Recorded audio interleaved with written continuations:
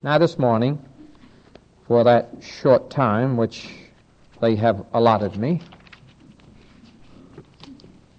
I'm going to talk to you. I have more notes than I need, of course. But I thought I would like to continue on some of the themes I've been speaking to you on. And the theme that I'd like to mention this morning especially is in reference to Ezekiel 37.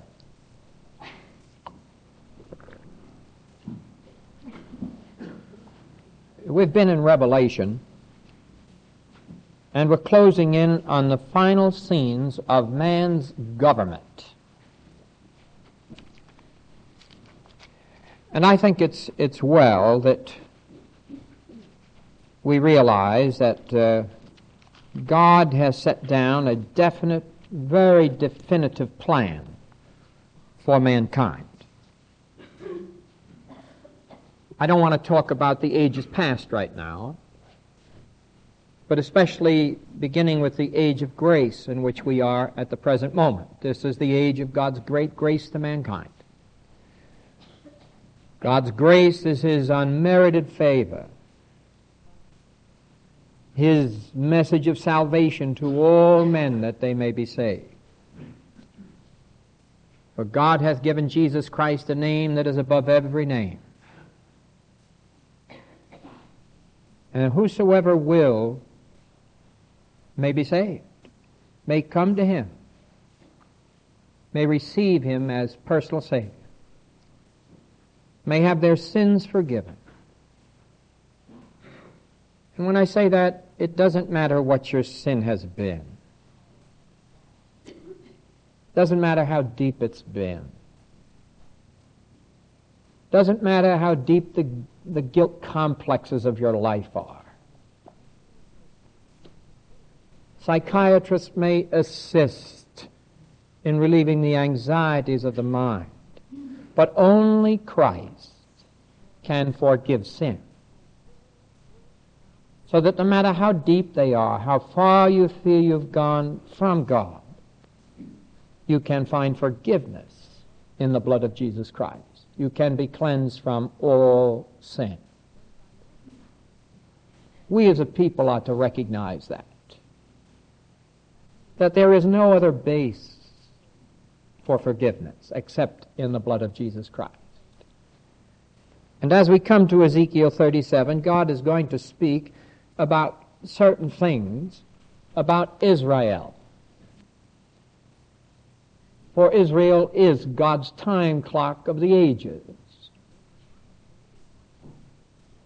We can discern the closeness of the coming of Christ by the position of Israel in relation to the world and to its enemies. Its enemies must have of a certain character. Its enemies must be primarily Arabian, Egyptian. Its enemies, according to God's holy word, will be backed up by Russia and the powers of the Northern Confederacy. This I will speak about at a later time. But all of the plan of God, the panoramic plan of God from the very beginning, He is the Alpha and the Omega, the beginning and the end. God knoweth all things. He's omniscient and omnipresent. Remember, He knoweth all things. He knows the end from the beginning. And He has a specific plan for mankind which nothing can change. The earth was only put here and put into orbit around the sun and in the midst of the planets for one specific purpose. No one in the image of God dwells any other place in the universe.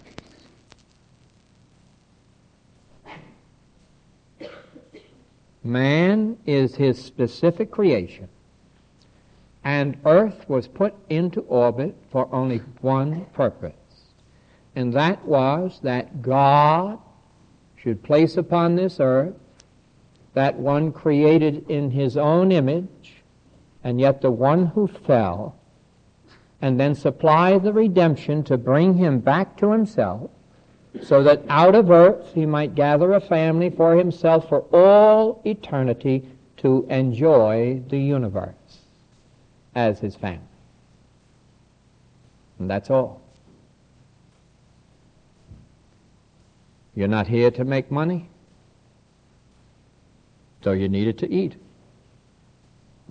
You're not here to build big corporations, though they exist. You're not here for any of these purposes. What is the chief end of man? To worship God. And God is a jealous God and will have no other gods but himself. And so we sit in this peculiar position this morning unless we understand this, unless we deeply within ourselves realize that this is the only purpose of God. We're not here for any other purpose. You would think so if you look at the world. Men have all kinds of ideas of why they're here. To attain to power, to attain to fame, to attain to this or to attain to that. The only attainment God is interested in is your attainments as a born-again Christian in love with Jesus Christ. And what you, as mothers and fathers and sons and daughters, have done together. And that is all. Mark this. It's most important. Otherwise you understand nothing when we speak of God being all in all. And when we speak of being complete in Him. You see, that is what it's saying. There's no completeness outside of Christ. Because any soul upon the earth without Christ the Savior can't be complete. Because all they're doing is coming into a world as a creature, having not found that way which is to life eternal, and then being departed from God for all eternity, and His family being joined to Him through that simple faith in Jesus Christ. And so this is the great purpose of God. What a glorious purpose. Aren't you glad you're in it? I tell you, hot or no hot, I'm rejoicing. And that's so precious and so wonderful. You know, even though my heart has had troubles, I still tingle.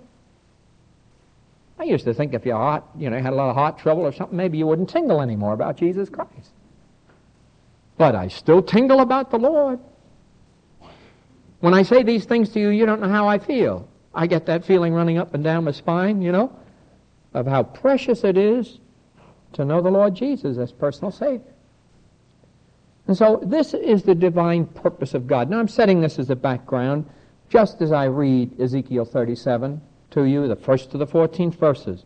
Because Israel here is a good picture of the church today, really. Dead men's bones.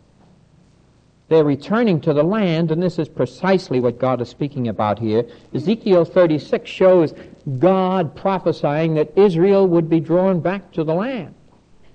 But I want you to notice how they come back. The hand of the Lord was upon me, 37th chapter of Ezekiel, and carried me out in the spirit of the Lord, and set me down in the midst of the valley which was full of bones, and caused me to pass by them round about. And behold, there were very many in the open valley, and lo, they were very dry. He's speaking of Israel now. And I want you to think now, the Jews going back to Palestine, going back to Israel, going back to Jerusalem, and God says they're very dry. Jehovah is not the one that they credit with this coming back to the land at all. If you listen to their leaders, they'll talk about their might and their power and how they have attained to these things. And God says they're very, very dry. And He said unto me, Son of man, can these bones live? And I answered, O Lord God, Thou knowest. Now, let me stop there a minute. I'd like to read further, but I think here a few things should be said about Israel, the return to the land, and something about their background, because it's very important. I won't walk out too far.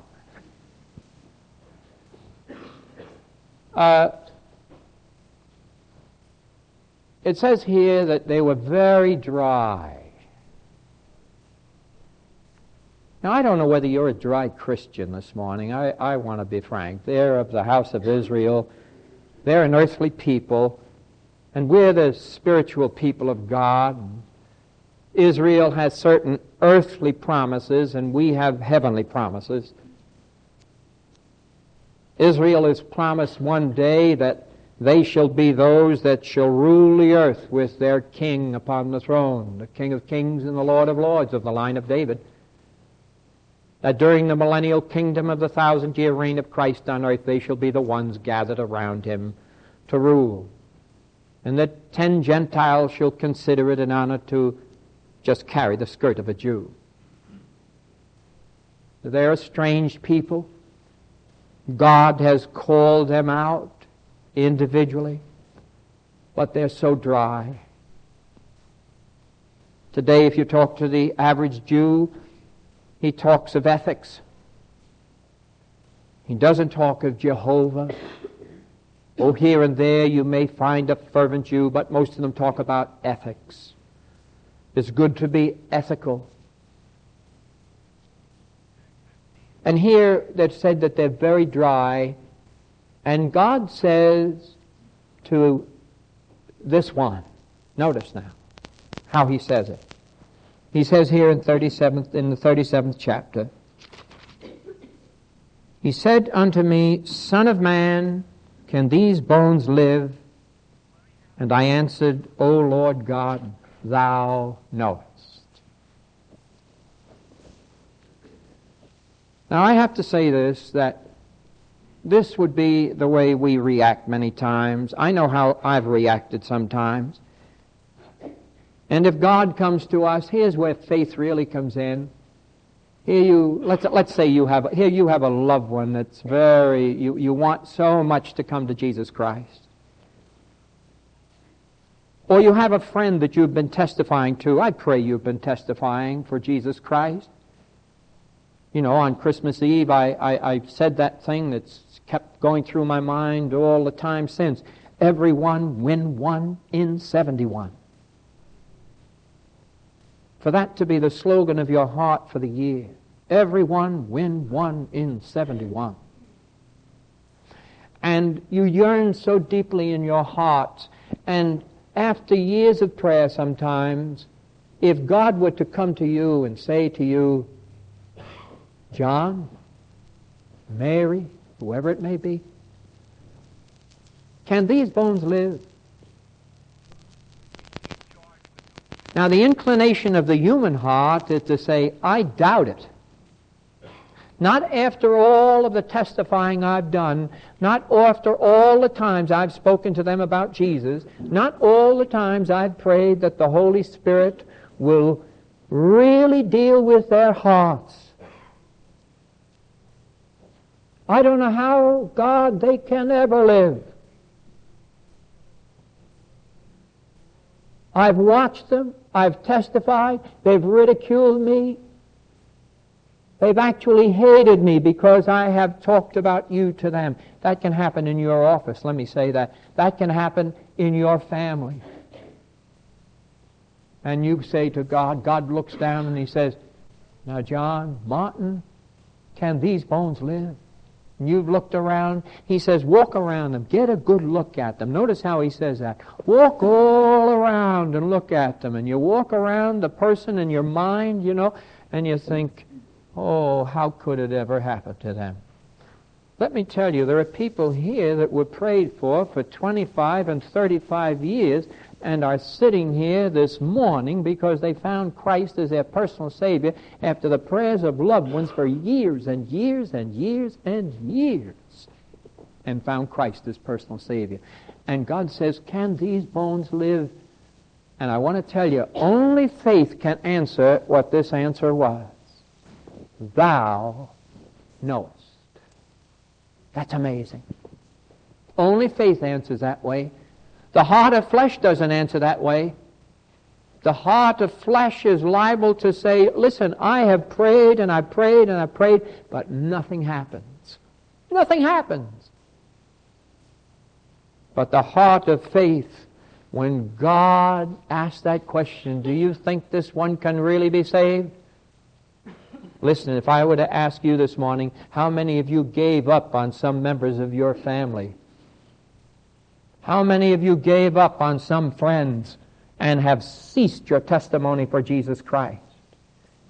And have ceased your prayer life for them to bring them to the Lord Jesus? We'd be amazed at the number who have loved ones they don't even think about anymore because they believe they're dry bones and they'll never live.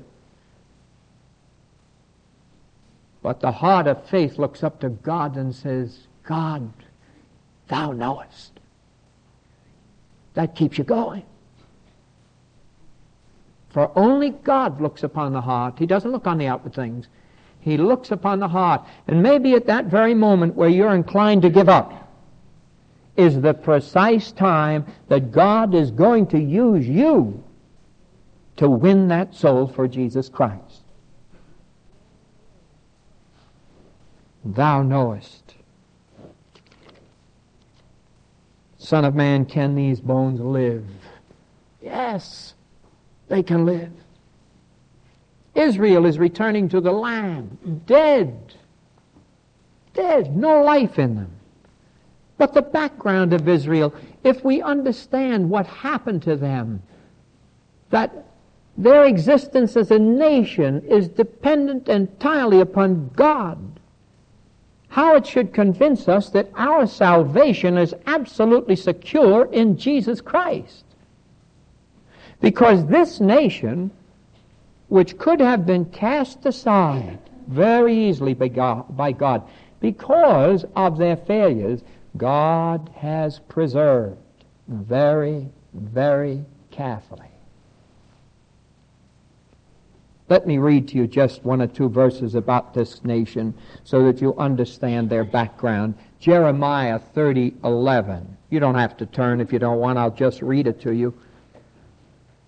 For I am with thee, he's speaking to Israel, saith the Lord, to save thee. Though I make a full end of all the nations, whither I have scattered thee,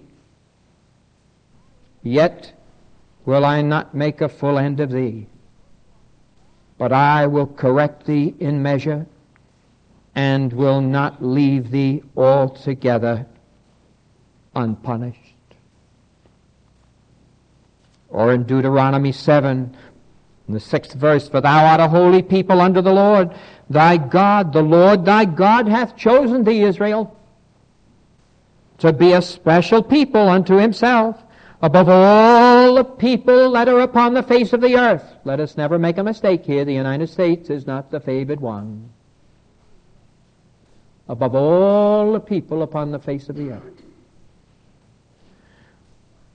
Now notice, the Lord did not set his love upon you, nor choose you, because ye were more in number than any people, for ye were the fewest of all people, but because the Lord loved you, and because he would keep the oath which he had sworn unto your fathers.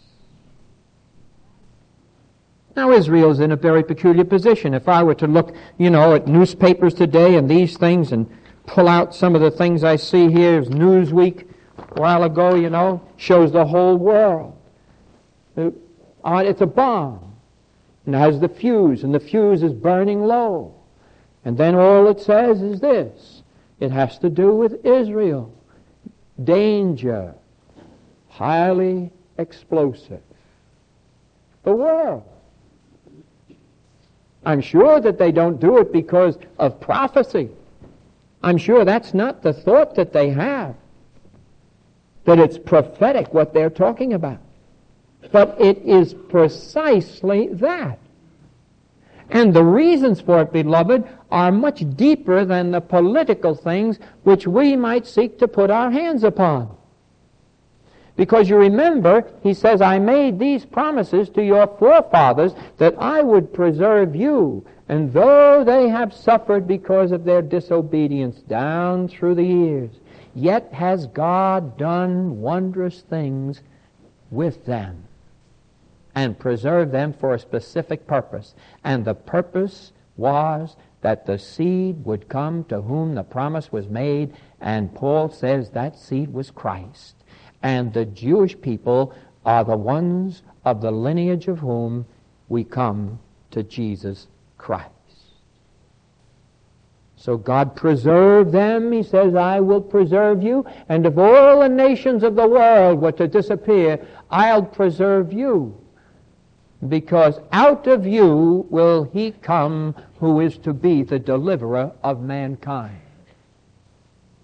And so from the very beginnings, God had his purposes as he began with Abraham. And the great problem now that we have in the world as we look at Israel is all involved not with politics but with a family. It's involved with a family situation that is very difficult to be settled. And you know yourselves, if you have problems in your families, they are the most difficult to be settled. The problems between brothers and sisters and mothers and fathers and sons and daughters, these are the problems that you find are the most difficult. You may be able to settle your problems with your friends, but when it comes within that little family circle, the problem becomes most difficult. And the problem now that the world is trying to settle in the United Nations, that the world is trying to settle politically, is the great bomb, as we saw here, that is going to explode one day after the church has been translated, raptured, taken out, and caught up to be with their Lord. And all of the signs point to that day of the great explosion. Newsweek puts it on the front of their magazine. You'd almost think God had taken the hand of the artist and had him draw it on one of the most popular magazines so that the world would see, this is from me. The world has gone too far. He says, I warned you as it was in the days of Noah, so should it be in the day of the Son of Man. Men's hearts thought evil continually, and the floods came. I warned you, and you would not listen. And seeing all things beforehand according to my foreknowledge, I planned that Christ should come before, and in the last day should gather out a people called by his name. And all the Jews in their sacrifices of the little lamb would look to the coming of the Lamb of God, who would take away the sin of the world and establish a new generation, a regeneration, who would be my children and who would abide with me forever. But the problem is not political. The problem is family. And we're not going to settle it no matter how hard we try. I hate to tell you this, beloved. I hate to tell you that the United Nations is going to be a colossal failure. It breaks my heart to tell you this, that the United Nations is not going to settle the problems of the world. That it will only be settled by the coming of the King of Kings and the Lord of Lords. That Jesus Christ has the only answer. And that answer can only be found in faith in him. And that the problem is family. And that more blood is shed in families than in any other condition because of the battles that exist. And this family had a terrible battle from the very beginning. And now it's coming to fruition. And God predicted it all down through the Scriptures. Because Abraham was disobedient.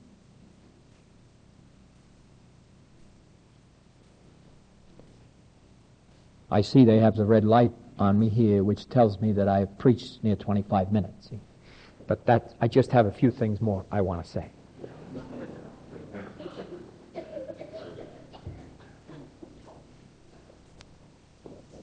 Abraham made the colossal mistake of not listening to God.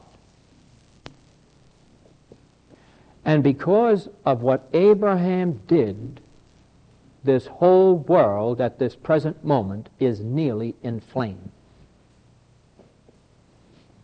Because God promised to Abraham a son should come forth, and that son would be born of Sarah,